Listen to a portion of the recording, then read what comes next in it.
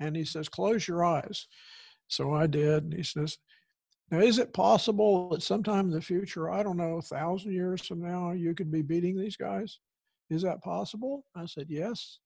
And he said, well, transport yourself to the time in the future when you're beating them all the time and they walk in the range. Now, what are you thinking? And I said, well, they're thinking they got a problem and it's me. He says, you got to start thinking like that right now.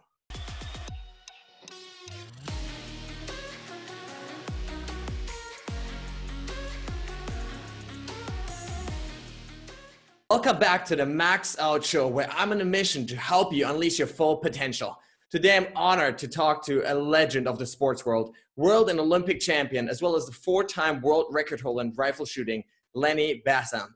After being told in 6th grade he was the least likely person in his school to ever win the Olympics, Lenny threw himself into rifle shooting and developed his mental management system that has since helped thousands of elite athletes, special forces, and senior executives around the world to perform at their best when it matters most. So Lenny, welcome to the show.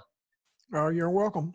I'm happy to be here. So excited to have you. And so I want to get started right away with this moment in 6th grade when, you know, the other kids in your class told you you're essentially the worst athlete in the school. So how do you go from that to then, you know, find the courage and the drive to push yourself to these extraordinary levels? Well, you know, I think people have a choice to respond or react to what happens. And I must admit, I was in 6th grade and I had a reputation as being a poor athlete. I mean, I was slow, short, and uncoordinated. There's no question about that. I mean, I couldn't play baseball or anything like that. I mean, I tried out for baseball, but wasn't good enough to even be an alternate someplace. Oh, yeah. And so, but I'm in 6th grade, and we're studying the Olympics in school. And the teacher makes a statement in class, you know, it's possible somebody in this class could be Olympic champion someday. I wonder who would have the best chance. And she was just trying to get conversation going. And this little boy sitting next to me jumps right up and says, teacher, I don't know who'd have the best chance, but I know for sure who'd have the worst chance, Lenny. And well, I just decided that I'm tired of hearing this. I'm tired of being, you know, the last one picked. I was reacting more than responding. I came home and was all flustered and upset. And I talked to my parents about it. And my dad was a military officer, and he told me, well, you haven't found the thing you're good at yet. Just keep looking. And my mother hauled me off to the library and made me check out books on Olympic athletes. And so I really think the books got me going. You know, you read books about Olympic athletes, and all these people had huge obstacles. Wilma Rudolph was diagnosed with polio as a child. They told her she would never walk, and she ends up winning 3 gold medals in track, of all things. And I just got really motivated.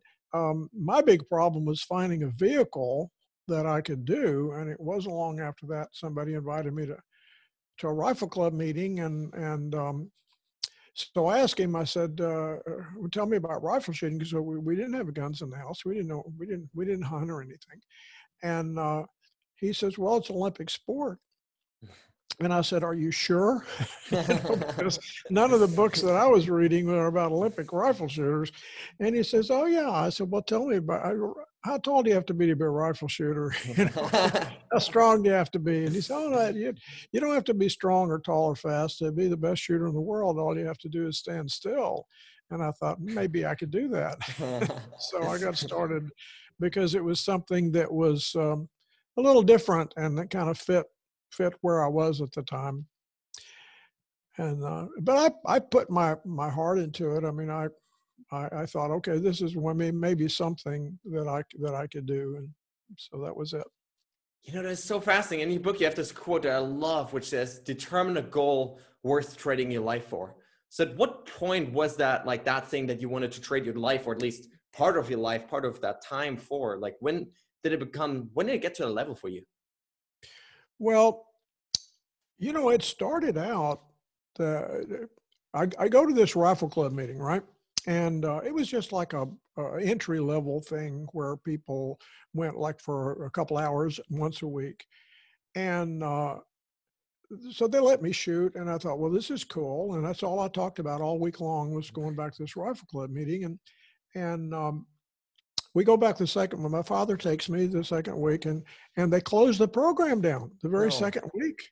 And I'm so disappointed. I thought, gosh, I remember saying to my father, I'm like 12 years old, that I think this is the most disappointed I've ever been in my entire life.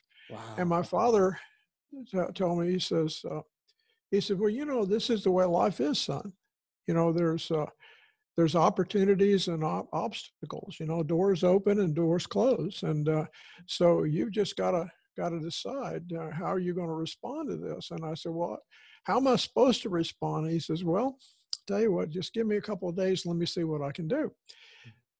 So a couple of days later, he picks me up from school, and he got the keys to an indoor range that nobody was using, and the back seat of the car was full of shooting equipment. He took me there. So I think initially my father saved the day, and so he began to teach me how to shoot.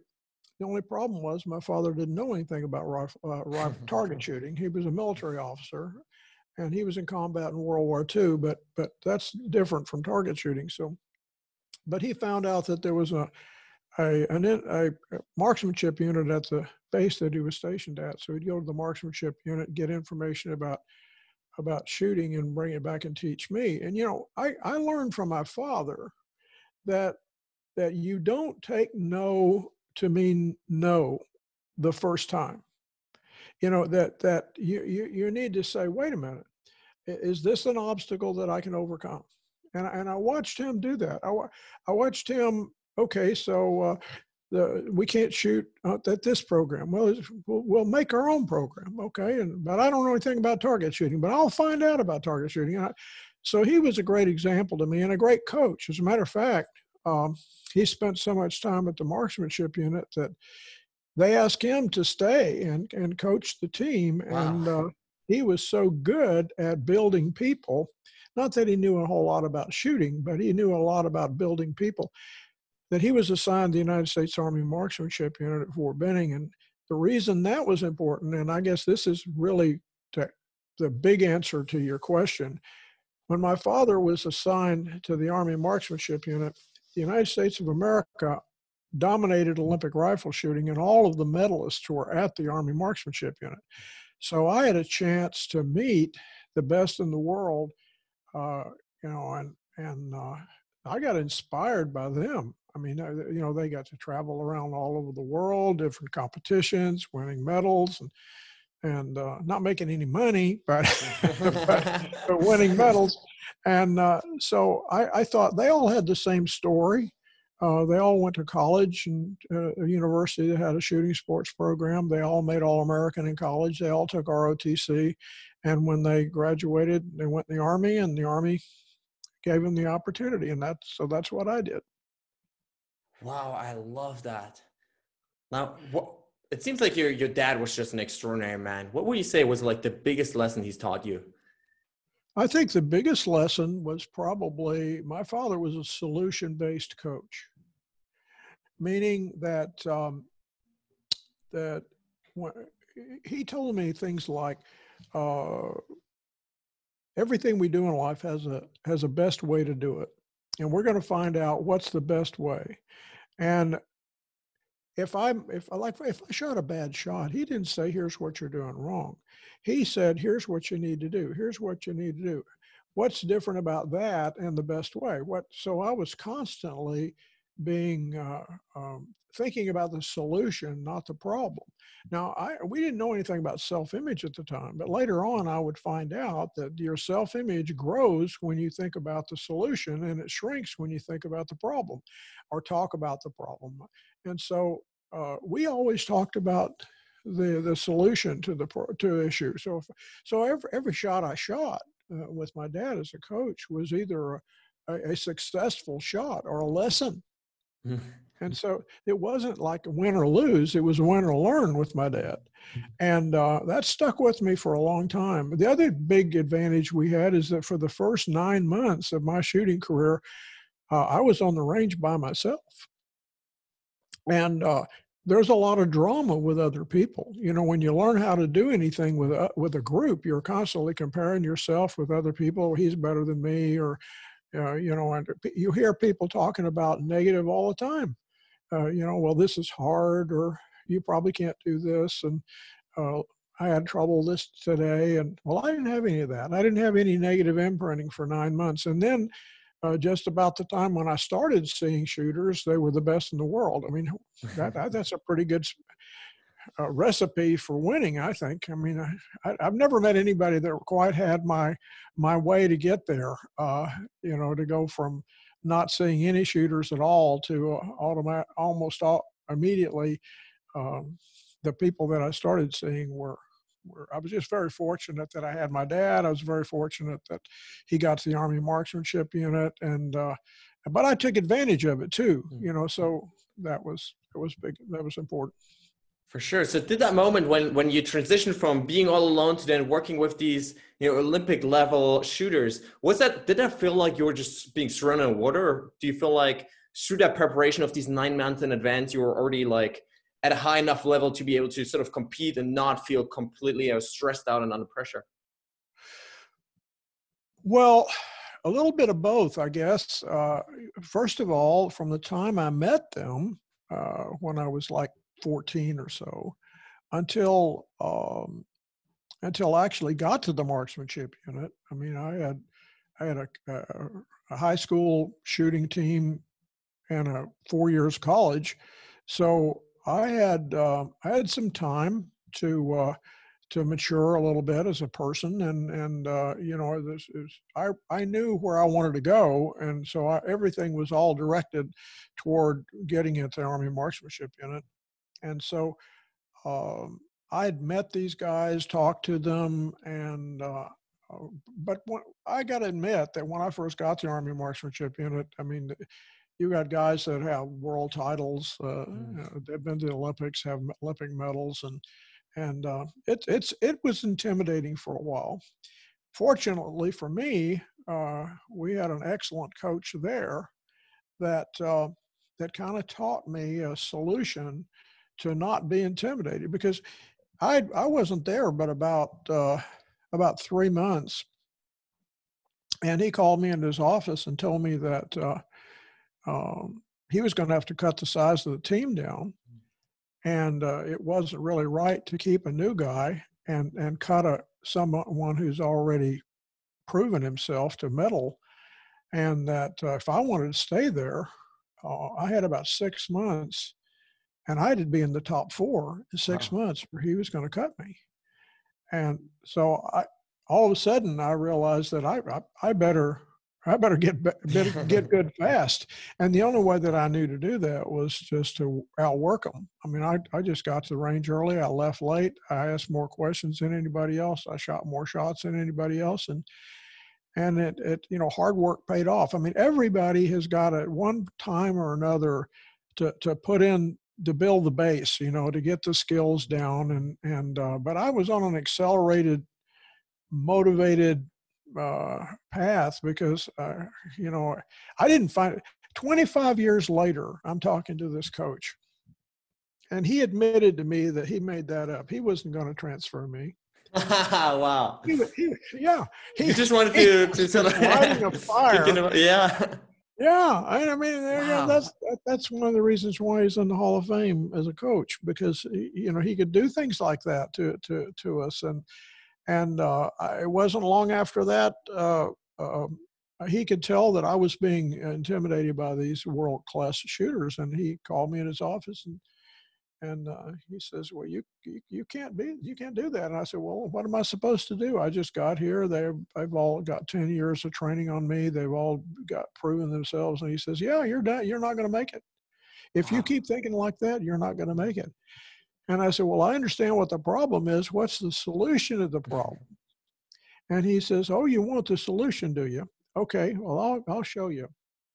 And he says, "Close your eyes." So I did. And he says, "Now, is it possible that sometime in the future, I don't know, 1,000 years from now, you could be beating these guys? Is that possible?" I said, "Yes." And he said, well, transport yourself to that time in the future when you're beating them all the time and they walk in the range. Now, what are you thinking? And I said, well, they're thinking they got a problem and it's me. He says, you got to start thinking like that right now. And he gave me a very important principle. He said, he says, reality is not reality. Your perception of reality is reality. And he says, you have got to change your perception because your training scores are right next to theirs. So you just got to get your attitude about them squared away. And so that was a real turning point too. It gave me something that I would never have thought of on my own. So that's why coaches are important. Wow, I love that. And it really seems like, especially after the 1972 Olympics, where until then you had like that work ethic, right? You're working so hard for everything. But it seems like until then it was really this self-image that was lacking, right? And maybe also the mental skills to actually, consistently perform at your best. So yeah, that's right. That's right. I mean, for the next 3 years, I was on the team, but I wasn't winning anything. I mean, I made it to the top four, and to get to the top four in the United States when we dominated everything, that's saying something. But my hard work got me to position number four, or maybe sometimes second and sometimes third. But I wasn't winning anything, and there was something missing, and I didn't know what it was. I never would have believed that it was mental though, because back in those days, we actually thought that mental toughness is what we called it. Mental toughness was something you had. It wasn't something you could learn. And so it wasn't until I made an Olympic team in 1972, and I got in the tournament and I choked in the Olympic. I couldn't handle the pressure, and I thought I was a good pressure shooter until I got the Olympic pressure. yeah, I'm sure that's yeah, and so it was a different level. But when I thought I dropped so many points that I couldn't possibly medal, pressure was off, and I shot like I normally did, and so I ended up with a silver medal. My teammate won the gold medal, and I came home realizing that I knew what the missing ingredient was. I didn't have a mental game. And I thought, well, this can't be true that you can't learn this thing. So I thought, well, I'm gonna try to see if I can learn it. So I spent the next couple of years talking to Olympic gold medalists and world champions in other sports to find out, okay, what do you know about the mental game? And then the rifle shooters that I knew were not going to share any secrets with me because they had to beat me next week. But the rest of the world, the other people that I talked to were very forthcoming, and they were wonderful. And so I realized that nobody knew everything, but everybody knew something. Everybody knew a piece. And I just got real good at connecting the dots, and I created a system. And I used that system to win the world championships in 1974. And in my sport, the world championships are every 4 years, like the Olympics. And it's 2 years apart. So I won the world championships in 1974, and then 2 years later, I go to the Olympics, and I'm a different person. I've got mental management now, and I win the Olympics, and I don't tell anybody about my secret weapon, mental management. And 2 years later, I won the world championships again, and then I realized after that probably ought to open up a little bit about this. And so we started this company, and so over the last 40 years, we've been talking to winners all the time and finding out new stuff and better ways to explain it. And so now I've been a full-time mental coach for a long time. I love that so much. So for our listeners, could you define, mental management and what that really entails? Well, mental management is a process of improving the probability of having a consistent mental performance under pressure on demand. So there are some components to that. I believe that performance is a function of 3 mental processes. And this might surprise some people because I think most people that come to us have been spending all of their time with form, with the skill set. If there's a golfer, it's all about the golf swing and being able to putt, and the technique, and almost no no training at all in the mental game. But that's interesting because you ask any Olympic champion or any Olympian or PGA Tour player or anybody that's a champion at anything, you ask them what percentage of your sport's mental, you get a big number back. But then if you ask, the most common number I get is 90%. And then when you ask them the second question, well, if it's 90% mental, have you spent 90% of your time and money since you've been doing this on the mental game? And they'll say, no. Well, how much time have you spent? Well, it's a very low number. Well, that doesn't make sense. Why is something, it's not that they don't think it's important. If they didn't think it was important, I could understand why they almost ignore it. But as an athlete, in your case and some of your listeners' cases, if they're athletes, is that we live in a situation, a society today, where it's likely your competitors have spent all of their time and money on learning how to do their sport, not learning how to think. Yes. And yet the top people think that learning how to think is really important. And so what if they did? What if they got really good at the mental side? And so that's really what we help them with is to a lot of times the people are looking in the wrong direction. So I believe that performance is a function of three mental processes, not just skill. Skill's one of them. It's the subconscious skill. And then, but what you think about, which is your conscious mind, determining the appropriate thing to think about. And when we're working with runners, but do you do long distance or Exactly, sprint? yes, like 10K marathon. Yeah, sure. So when we're working with long distance runners, I believe that that you can actually run a mental program before the race starts. That's one mental process to give you the right mindset for the race. And then there's probably a mental process, or there is a mental process, a different mental process for the first part of the race. There's a different mental process when you establish a pace. There's a different mental process for hills. There's a different mental process when your body starts talking to you, say, this is nuts, what are you doing to yourself? And there's a different mental process on the last lap. So, I mean, a runner needs to know, okay, when do I engage what? And when can I just kind of cruise? And so I get through this where at the critical moments, I know what to think about. And so that's you have a long action phase. And that's the way we help runners and swimmers and triathletes and folks like that. So is that really then about taking control of that self-talk and determining sort of in advance, like during this portion of the race, I want to think about this, and then I want to think about this, or what does that look like?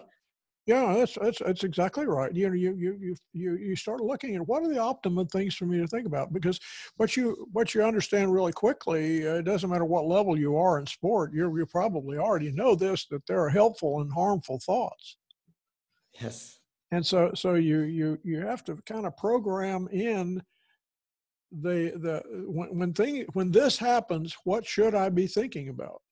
And so you tend to develop a pattern of thoughts that, well, these have worked for me in the past, and these are ones I want to avoid.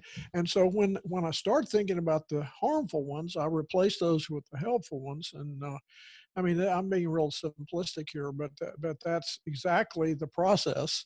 And so that your mind doesn't limit what the body can do. It actually aids the body in what it can do. And this works in all sports. And sports tend to become either proactive or reactive, or sometimes both. Sports like rifle shooting and archery and golf are all proactive. And running is proactive. You're not really reacting. I mean, the strategy portion of a race might be a little bit reactive because you're having to figure out, okay, I've got other competitors and I've got a strategy that I'm going to run. So that's true, but it's not like when the ball's in play, like in tennis or that's a reactive portion. Or in basketball, shooting a free throw is proactive. When the ball's in play, it's reactive. So what happens is that you're responding to what people are doing, but in a proactive element, you can determine what you're thinking independent of what anybody else does, and that's really what happens in sports that have a like shooting, where there's nobody's going to throw you a ball or something like that. It's all up to you, and running's kind of the same way, unless you're doing a team run. Yeah, that's so interesting. So it really sounds like it's about getting rid of this distracting chatter about like what are other people thinking or how well am I doing, all of this stuff that doesn't actually serve you performing in the moment that matters, right? Yeah, I think that's really the key to these three mental processes. The conscious mind is determining the optimum things to think about, but the self-image, that's the third part. The self-image makes you act like you, and the self-image is kind of, it's kind of like a circle. We use a circle as an explanation. So when the self-image grows, and the circle gets bigger, it's better for you. So every time that you think about the solution, self-image grows. Every time that you picture what you want to have happen, the self-image grows. Every time you worry that something might happen that was wrong, you improve the probability that you're going to make that happen. So you got to control your self-talk. I work with a lot of really high-level folks, people that dominate their sport and are the dominant people in the sport. Number one ski shooter in the world runs our program. Number one archer in the world runs our program. You talk to people like this,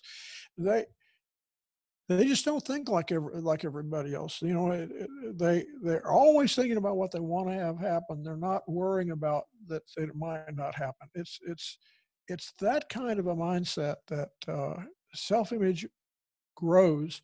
And when they make a mistake, it's a lesson. It's not something that's happening to them.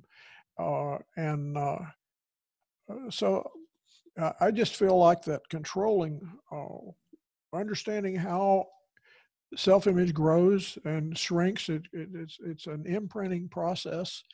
Every time you do something well, it imprints in your self-image. It's like you to do it well. Every time you do something wrong, it's like you to do it wrong.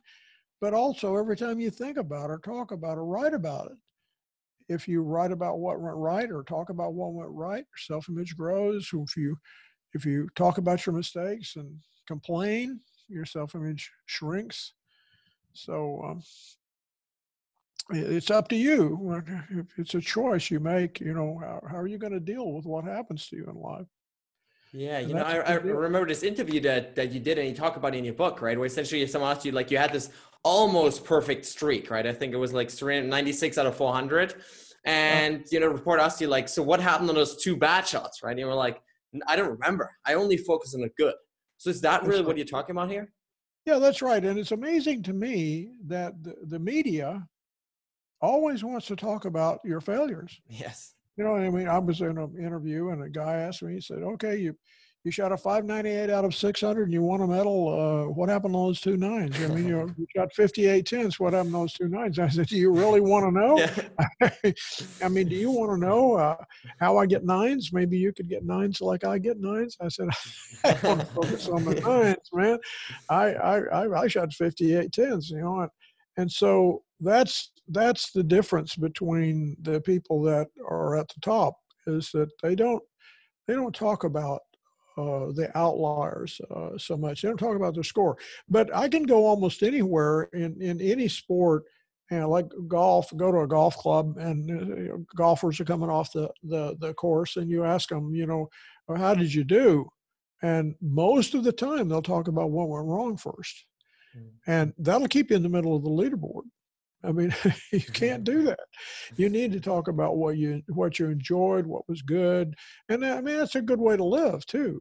Think about you can sit and worry about what you don't like about somebody, or what you don't like about your life or your job or your family. Nothing's perfect out there, and so we're not going to see perfection until heaven. So while we're still on this earth, we're going to have to deal with some imperfections in people. And but talking about what you like about them and what you like about your world, and it's going to improve the probability that you're going to continue to be happy. And if the opposite is you're going to be miserable all the time, and I don't want to do that. Very, very true. Now, I think to divide this for our listeners is going to be really helpful. So you have this divide this self-image process in really three steps, right? The anticipation phase, the action phase, and the reinforcement phase afterwards. So can you share a little bit about that and how we can sort of divide that whole process of actively changing our self-image in these steps? Yeah, I mean, everything we do in life has three phases to it. It has an anticipation phase where we're preparing to do something, has an action phase when we'd actually do it, as a reinforcement phase, what you think about after you do it. And let's just take a golf shot, for example. I think everybody kind of knows what that is.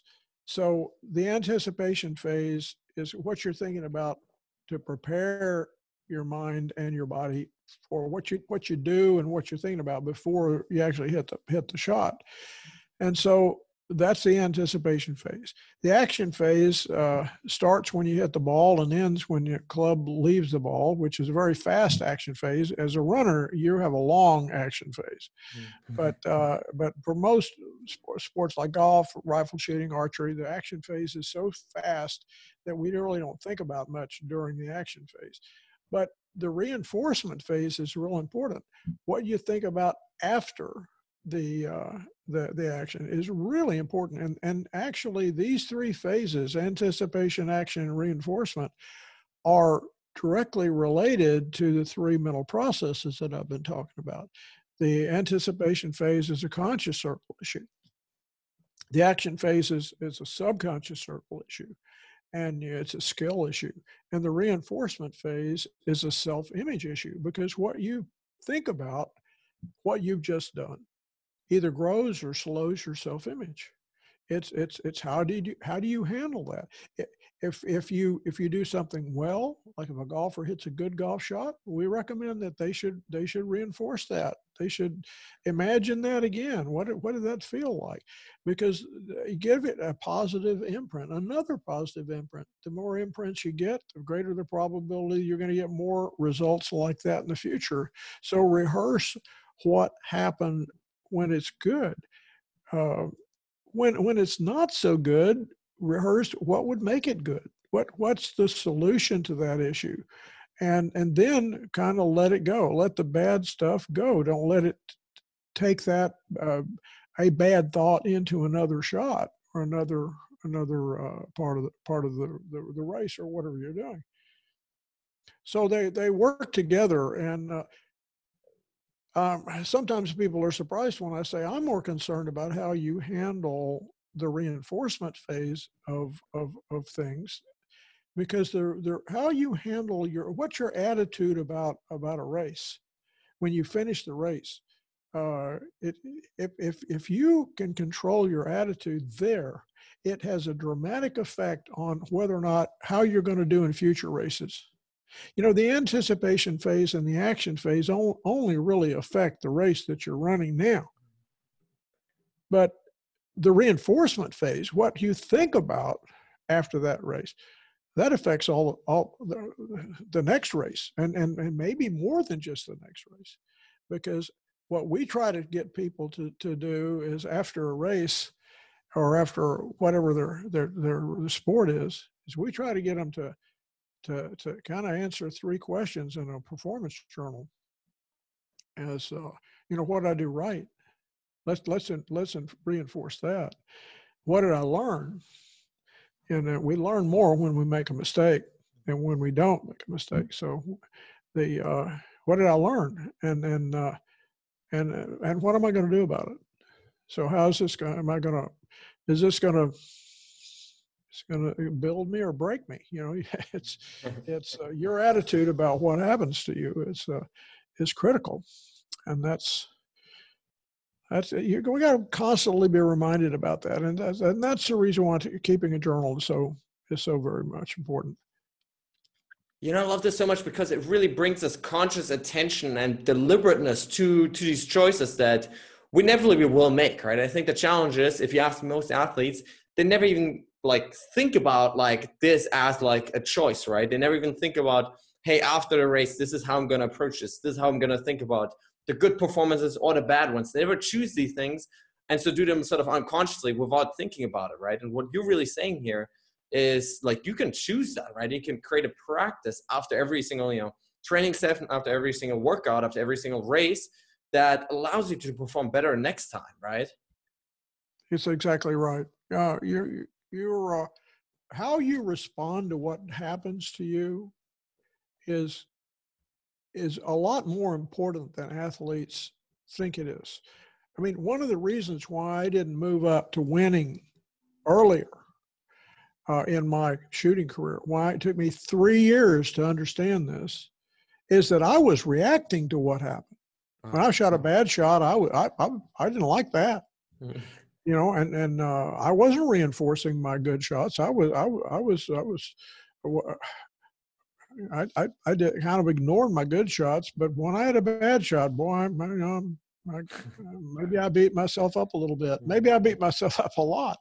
And at the end of a tournament, I look at my score and I compare it to my teammates' score, and I started, complaining a little bit and things like that. Well, that'll keep you down.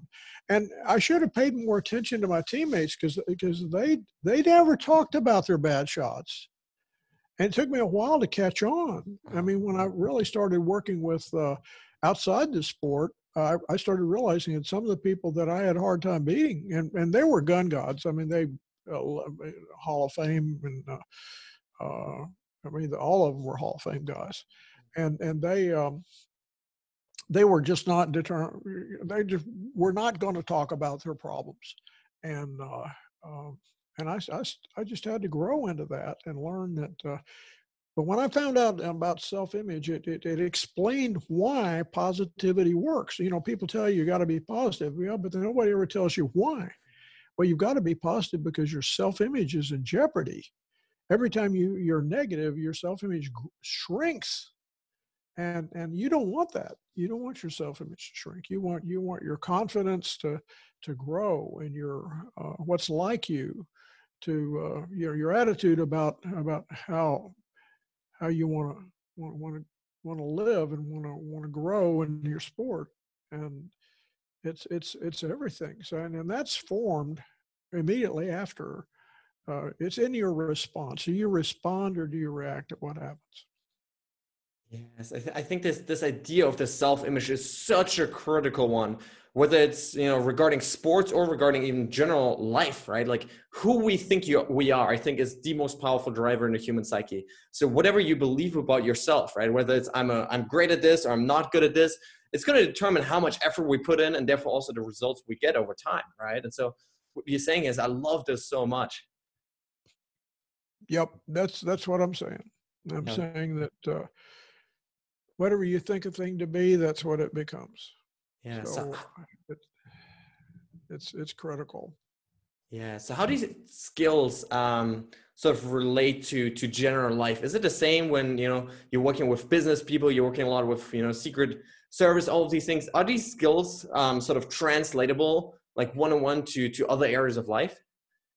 Yeah, it's really interesting. When I first started teaching middle management, I tried working with Olympic athletes because they were the ones I knew, and that was a really poor business model because most Olympic athletes are broke. It's not all sports have a Yeah. monetary. Well, back in my day, you couldn't take any money at all. We were all amateur athletes, so none of us could earn any money. And I should have picked up a golf club, not a rifle. I'd be a lot better off financially. But when I so what I did do to try to make it a real business and have a business model that worked is I started teaching business people, and especially sales, and I found out that these techniques translated well to improving a person's sales position, and making change your attitude about what you're doing, uh, knowing the right thing to think about before you pick up a phone or before you make a presentation really matters, and how you respond to what happens to you, and all these things that we've been talking about work very, very well in the business world. But what was really interesting is I would be asked to do talks at corporate events and things like that, and to teach at corporate events. And I would do things that were, I thought, applicable to business. And at the end of the break, or at the end of the talk, I would be inundated by these business people wanting to say, "Well, this will work with my golf." Okay. So, Wow. so then we started working with golf, and then I'll have people that come in to take training from us, shotgun shooters. A lot of shotgun shooters are guys that are maybe in their 50s or places like that, where they built companies and now they want to do something for themselves. They want to shoot shotgun professionally, and so they'll come in, and I'll teach them. I'm trying to help them with their shotgun scores, and they say, "Well, would you come in and talk to my company, or would you come in and talk to a certain group?" And so I really think it's more of a life skill than it is anything else. And what my passion has been for the last 3 or 4 years has been helping parents, because I think the coaches that we teach, we do a lot of coaches training here, and to make people better coaches. And the coaches all tell me the same thing. If they work with juniors, they all tell me the same thing about we try to help the kids, but the parents hold them back. And it's not the parents that don't care about their kids; it's the parents that say the wrong things to their kids. And so I said, well, we have to do something about that. We have to help the parents understand they're the most important mental coach that a child will ever have. And so I wrote a book called Parenting Champions, and to try to help parents to know enough about mental management so that they uh, empower their children and not hold them back. They love their children. They take them to tournaments, but they're very, very important, because most of the things that the kids are going to learn about things like confidence and all that stuff is they're gonna have made those self-image decisions. They built that self-image before they even leave home. So parents play a huge role in that, and most of the time they just don't know what to do. So we try to help them. Absolutely. I'll call this an absolute must read for any parent out there. I think it's so critical to understand this. It really sounds like your dad did much of this stuff almost probably not by accident, but probably more consciously. But he did many of these things that you talk about very, very right, in terms of setting you up for a future successful life and teaching you the right lessons. And so I think this is so important to also teach this to other parents out there. Yeah, I think so. And I was fortunate to have him, and my mother, great supporters of what I was doing. And my wife, over the years, you don't have anybody that's really successful in anything if they're married. If they're successful, their spouse has probably been equally responsible for any success that they Yes. ever did, and I think sometimes people don't get the credit, or they never get enough credit for what they do, and the encouragement that it requires to be able to have any kind of a normal relationship with a family, and yet try to do something at a level where you're the best in the world at it. It takes a team effort. At least it did in my case. And I'm so thankful that I had the parents I had. I have the spouse that I have. Even my children. All of my children are. I have 3 kids, and they're grown now, and they're all master level instructors in mental Yes, management. working with you, right? Yeah, I mean, it's they don't let me get away with anything, boy. If I'm negative, they all jump on me real quick. So, but it's been fun, and it's been I think establish a system that is proven and works for a lot of folks. Yeah, I love this so much. So one big part of success is obviously that's talked about a lot of this goal setting. So can you share with us a little bit about, biggest mistakes that you see people make when setting or trying to achieve goals in their lives? Well, let's talk about winning for a minute. Um, the definition that I think is most appropriate for winning is to reach the top level of your potential. Mm-hmm.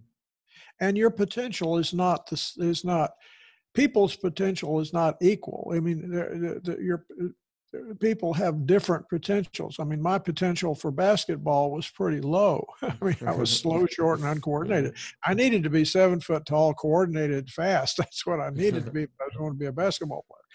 But it's not just the physical ability, but your potential. I mean, some kids are academically gifted in a way that, I mean, they have a greater potential. But everybody has a potential for something. And what we're really trying to do is to make you better today than you were yesterday. And that's one of the things that's good about competition anyway. Competition, I love competitors because competitors set a goal to reach a certain time or to reach a certain score or reach a certain level, and they set this goal and they go enter a tournament. Mm-hmm. And it takes a little bit of courage to say, hey, I'm going to match myself up with other people. Spectators sit there. It just takes no courage to be a spectator. You just go to the tournament and sit there. You don't have anything on the line. You didn't cost you any money to enter. You didn't have to train to enter, and you're not going to learn anything about yourself either. But the competitors are going to learn something about themselves in every event that they go to, and they have an opportunity because they compete and train. They have an opportunity to become somebody more than they were. And that's really what goal setting is all about, is to become, not just attain, not just accomplish. Yes. Because accomplishment and attainment are not the same thing. Accomplishment is it always has a number associated with it. It's gold, silver, and bronze in the Olympics. It's A, B, C, D, F in school. It's how much money you make. So there's plenty of rewards out there for accomplishment, but attainment is not just what you accomplish, but also who you become in the process. I mean, what's the quality of the person? I mean, it's very hard to put a number on confidence, on the kind of things that are of who you are, as a person, and that's one thing that goal setting needs to do. One of the things that you say, well, what's one thing that you need to be thinking about? Well, I think you need a goal set, and not just on what you can accomplish, but the kind of person you want to be in the process. I mean, how much stronger do you want to be as a person? How you feel about yourself and how you feel about others, and grow as a person, not just as the results of the sport. Wow, I love this aspect of becoming better as a person so much. In fact, it's been one of the, I guess, most powerful practices in my own life, really determining who I want to be and how I want to show up separately from the goals, right? So you have that goal, right? And you're like, who do I need to be in order to actually achieve that, right? So how do you need to show up? What are the emotions? What are the thoughts? What are the attitudes, the beliefs? And so I love what you're saying about not just looking for accomplishments, but really combining that with actually becoming a better person yourself. That's right. That's right. Are you trustworthy? Are you loyal? Are you helpful, friendly, courteous, kind, obedient, cheerful, thrifty, brave, clean, and reverent? I was a Boy Scout, and Boy Scouts talk a lot about stuff like that. And I think that's pretty good. I mean, your quality of your life, is determined a lot by who you become in the process, not just what you accomplish. And reaching becoming better today than you were yesterday. That's the ticket. Yeah. So is that sort of like a daily process for you of every day getting clear on like, this is who I want to become? Or what does that look like for you? Well, today you have to, the world is changing really quick. Nobody saw COVID coming, and so things we have to figure out. Okay, how do you run a business when you can't have anybody come in your offices? Yeah. I mean, that was the challenge that we had, and so we have chosen to do webinars and online courses and things like that, and we're getting into podcasting. We've never even thought about podcasting Wow. before. Obviously, we're going to have to do that, and Mhm. so different ways to communicate with our clients, and technology gives us. I think the whole world has discovered Zoom calls and things like that to realize that maybe we should all take a real good look at how we teach, and that it's definitely webinars and online courses have advantages in they have their own advantages that are not available in things like audios or live seminars or things like that, or books. Books are great because it's the best bang for your buck to read a Yes. book. But you can't ask a book a question, and you can't talk to the author. You don't find out what. There's a real good chance that when the author wrote that book, that say he wrote it 5 years ago. Within the last 5 years, he's probably learned some things that he wished he'd have put in the book. And so coming to a live seminar or having somebody teach you directly and make application to you, because when you read a book and that's all you do, you're really limited, but it is the best bang for the buck. But webinars, you get the most current information from your speakers, and I think I like what I like about podcasts is that once you develop a backlog of podcasts, you can see you can select the podcasts that are of interest to you right now, and not everybody's at the same spot. And so by looking back at if you do a good job of titling your podcast and description, people can find the one that fits them best. So it's a great new medium that for us, and we're just late to the game, I guess. Yes, for sure. Now, we talked about a lot of great ideas, strategies, tools today. If you could give our listeners just one piece of advice or one challenge to take home and start taking action on today, what would be that one thing? I would say it's to respond appropriately to what happens to you in life instead of reacting to it, and to when something happens to you, look at it this way: say, okay, what's life teaching me here? Instead of this is something happening to me. It might be something that's happening for you. You just don't know all the facts. I mean, if I look at my life, I was devastated when they canceled that first rifle club meeting. I thought something was happening to me. Well, something wasn't happening to me. Something was happening for me. My father was a much better coach than the coach that was running that program, and he got me to the Army marksmanship. And so then I get to the Olympics, and actually, one more before that. When the kid makes the statement, you know, I don't know. I don't know who would have the best chance to win a gold medal in the Olympics, but I know who would have the worst chance landing. I'm so glad that happened. At the time, I thought something was happening to me, but something was happening to me. It was something was happening for me. My Olympic dream was born because of that. I never would have won a gold medal in the Olympics if it hadn't been for that kid. And Yes. so then I get a silver medal in the Olympics. I'm devastated. I choked in the Olympics. I could have won the gold medal and definitely had the skills to do it. And I was really down after a silver medal is 10 times better than a bronze. Bronze is 10 times better than no medal at all. But a silver's not winning the Olympics. And I was down, but that wasn't something was happening to me. That's my favorite medal of all the medals I've got, is that silver medal, because that medal gave me this business. It's fed my family for 45 years. So So my takeaway today is that look at where you are and what's happening to you in life this way.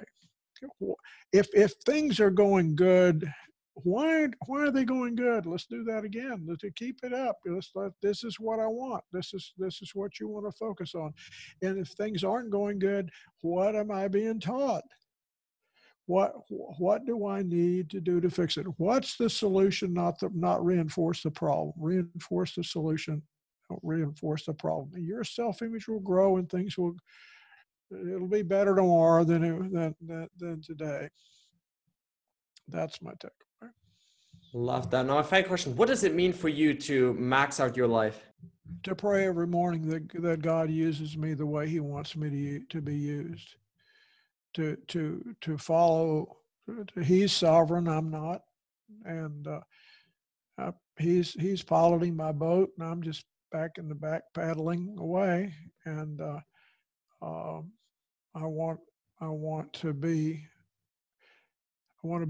His servant. I don't want to run the show. I'm not smart enough to do that. I can't live my life by myself, and so I'll take advice from Scripture, and I'll try to be a good guy, and